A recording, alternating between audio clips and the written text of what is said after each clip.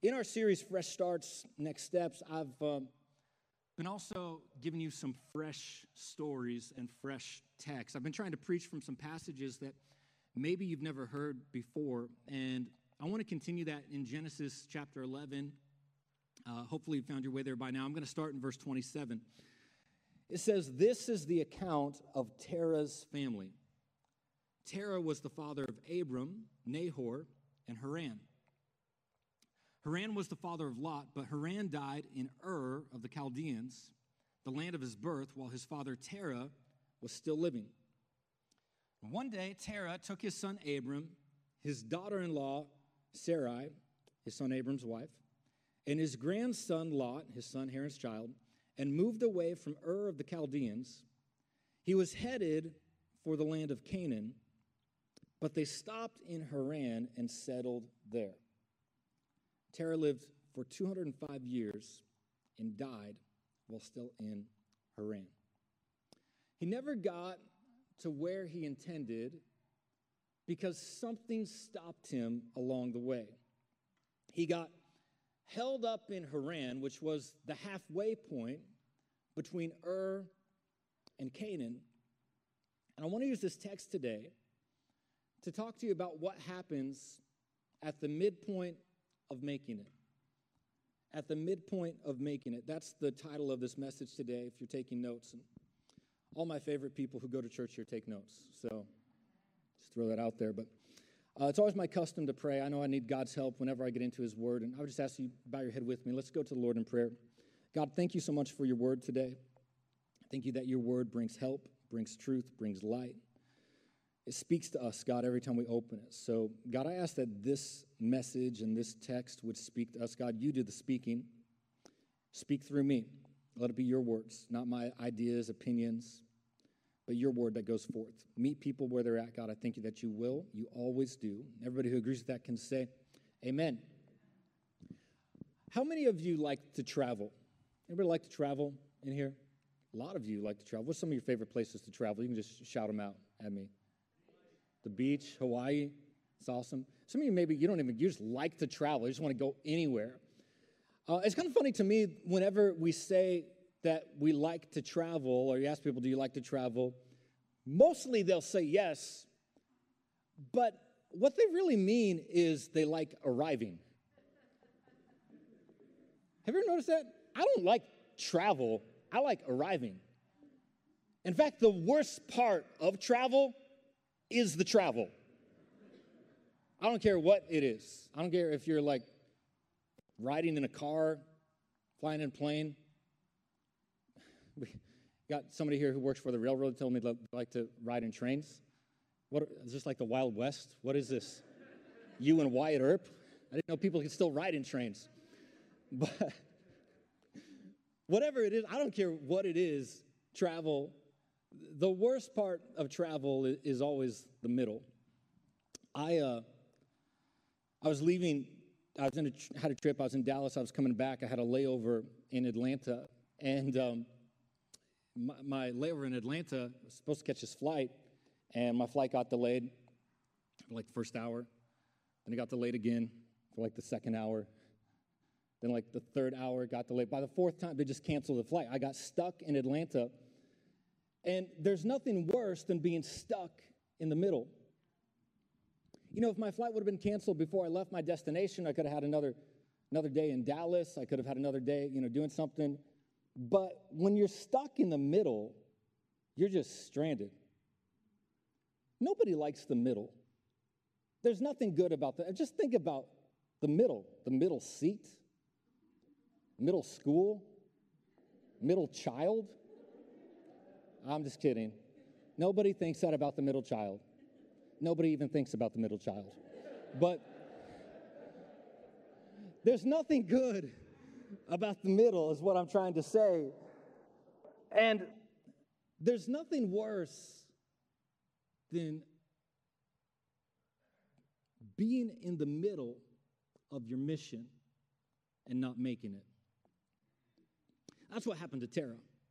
Terah, if you don't know much about Terah, I want to give you some context on Genesis chapter 11, because Terah, it's not a very well-known passage, but it's one of those passages, if you've ever tried to read your Bible through in the year, you've probably read this passage, but you skipped over it because it seems so insignificant.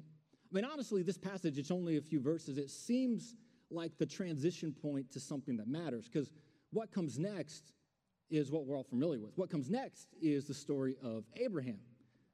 Most people are familiar with Abraham. If you don't know Abraham, he's not Abraham yet. In this story, he's still Abram, but Abraham is a pretty significant figure in the Bible. Abraham is called the father of faith. His name literally means father. God spoke to him, made him a promise, said that he would make him a father of many nations, both physically and spiritually. He had this incredible promise. Abraham is a significant figure, very well known. When I grew up in church, we used to sing this song, Father Abraham. You guys know that? Father Abraham had many sons had Father Abraham, and I am one of them, and so are you. So let's just, you guys are great. You know it.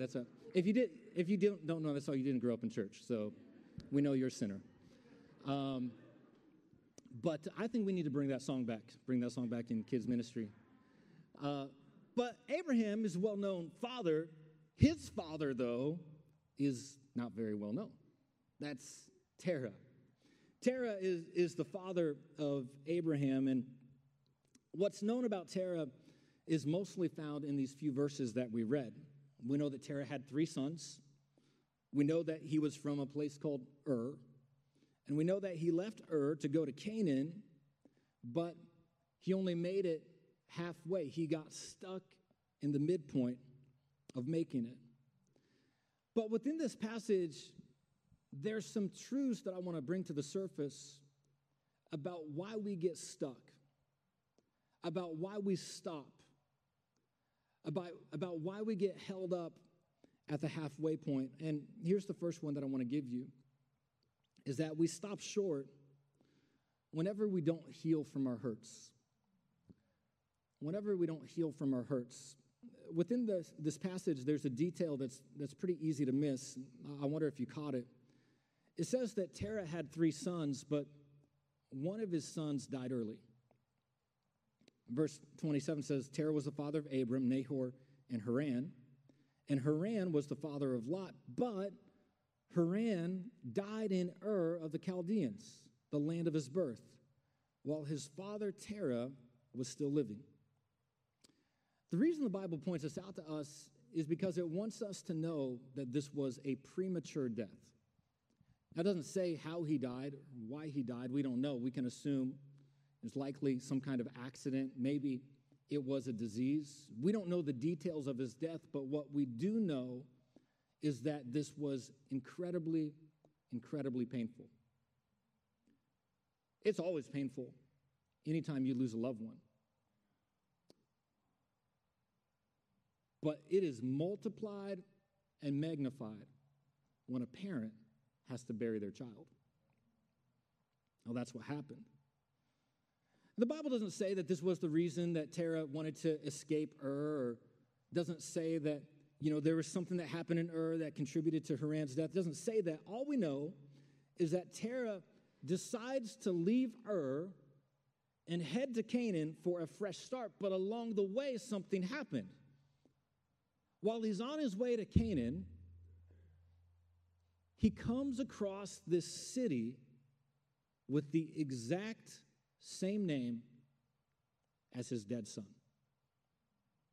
It resurfaces the wound of what he'd lost, this wound that never healed, this wound that he never dealt with. And truthfully, we use this expression sometimes that time heals all wounds, but time does not heal all wounds. Some of you are nodding your head because you can identify with this. In fact, soul wounds, relational wounds, emotional wounds, many times time only serves to deepen them. And so he's got this wound that he's never dealt with, that he's never healed from. He comes to this city with the same name, and now he's got to confront this issue. Truthfully, I see so many people as a pastor that get stuck because of a wound that is never healed. This is why church is so important. You see, God has created us to heal in the context of community. We need God in our life, but we also need people in our life. In fact, Scripture says this, that you confess your sins to God, it's 1 John 1:9, to be forgiven. James 5:16 says that you confess to each other to be healed, to pray for each other. God's created us to heal in the context of community. Now, I'm not suggesting that you just find somebody, random person in church, and you share with them your deepest, darkest secret. That's a little weird. I would not suggest that. But can I tell you, there's something powerful when you get in a group. You've built some trust with people, and you can say, hey, I'm struggling right now, and this is where I'm struggling, and this is what I'm dealing with, and would you pray for me? There's tremendous healing that comes from that. And I wonder if some of you could relate to Tara about a hurt that you haven't healed from. Maybe for some of you, you'd say, I'm defined by that divorce. Maybe you feel like your life is framed by a failure in your past. It could be some kind of pain that has paralyzed you and has kept you from moving forward. You've been held up in Haran. You've gotten stuck from a hurt that you've never healed from. And as long as you carry that hurt, you carry that pain, you carry that wound, you'll do this next one, which is you'll settle for a substitute. We stop short whenever we settle for a substitute. You see, Terah was never supposed to be in Haran. He was supposed to be in Canaan, but Terah settled for a substitute. In fact, the Bible says he literally settled there. He made the decision, this is where I'm going to live. I'm going to stay here, stay in this dysfunction, stay short of God's best. And this was a substitute on many levels. It was a substitute for where he intended to be, meaning, I know this isn't God's best, but it's good enough. I know this isn't my destination, but it's close enough. I know this wasn't the plan that I would be here, but I'm here now, so why bother moving on? It was a substitute for his place. It was also a substitute for his pain. Because what he wanted was his son, but he settled for a city. It might not be him, but at least it's got his name. At least I've got his memory.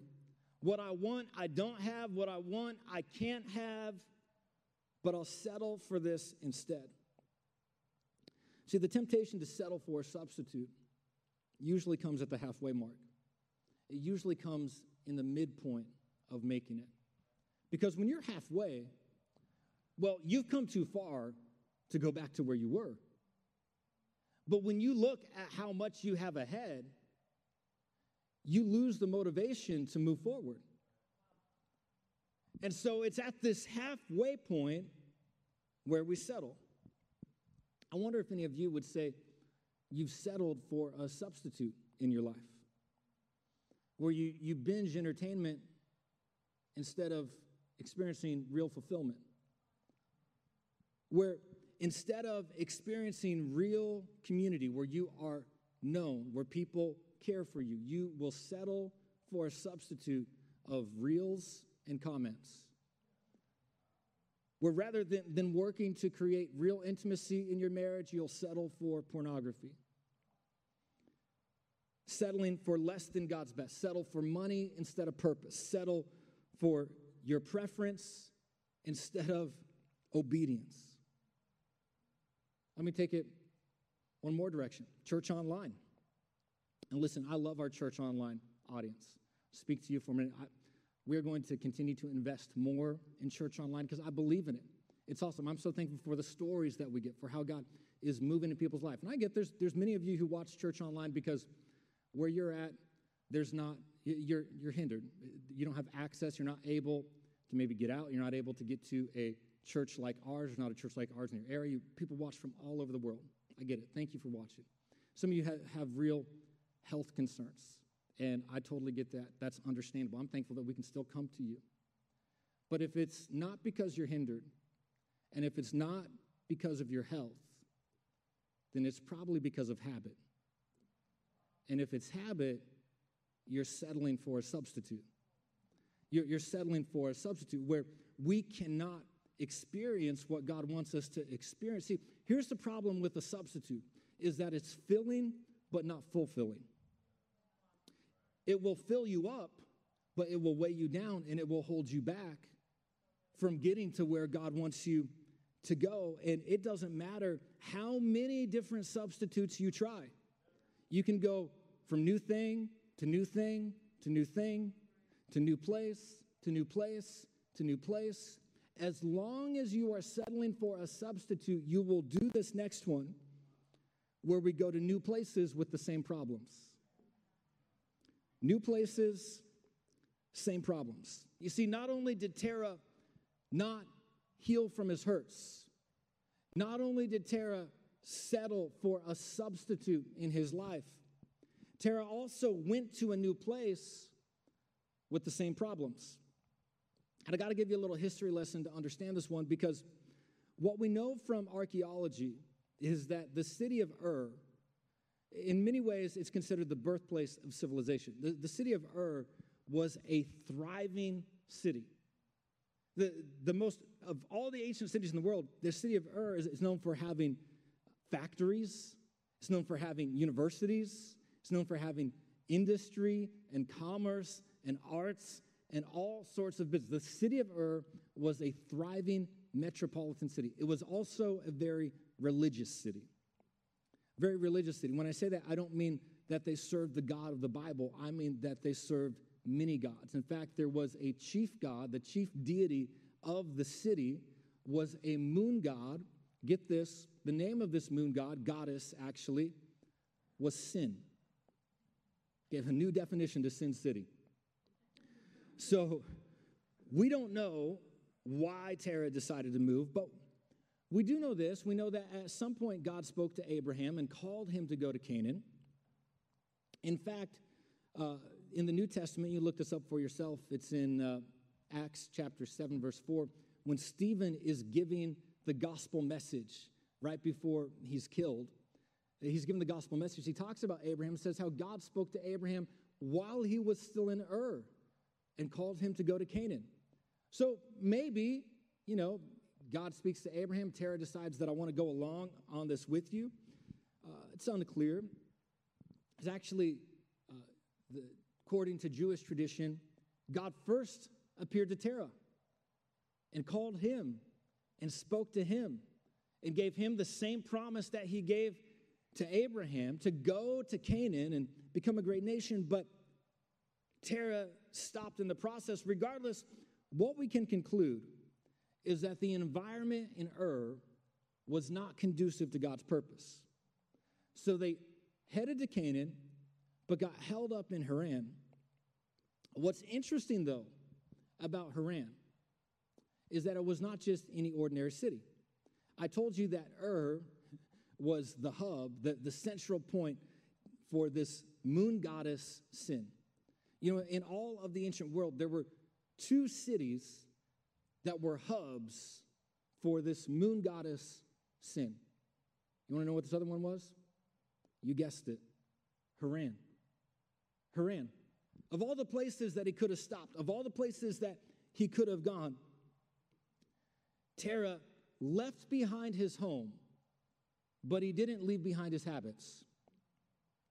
Joshua even mentions this when he's speaking to the people of Israel right before they enter the promised land. Joshua is calling the people of Israel to consecrate themselves. He says this in Joshua 24, verse 2. He says, "This is what the Lord, the God of Israel, says. Long ago, your ancestors, including Terah, the father of Abraham and Nahor, lived beyond the Euphrates River and worshiped other gods."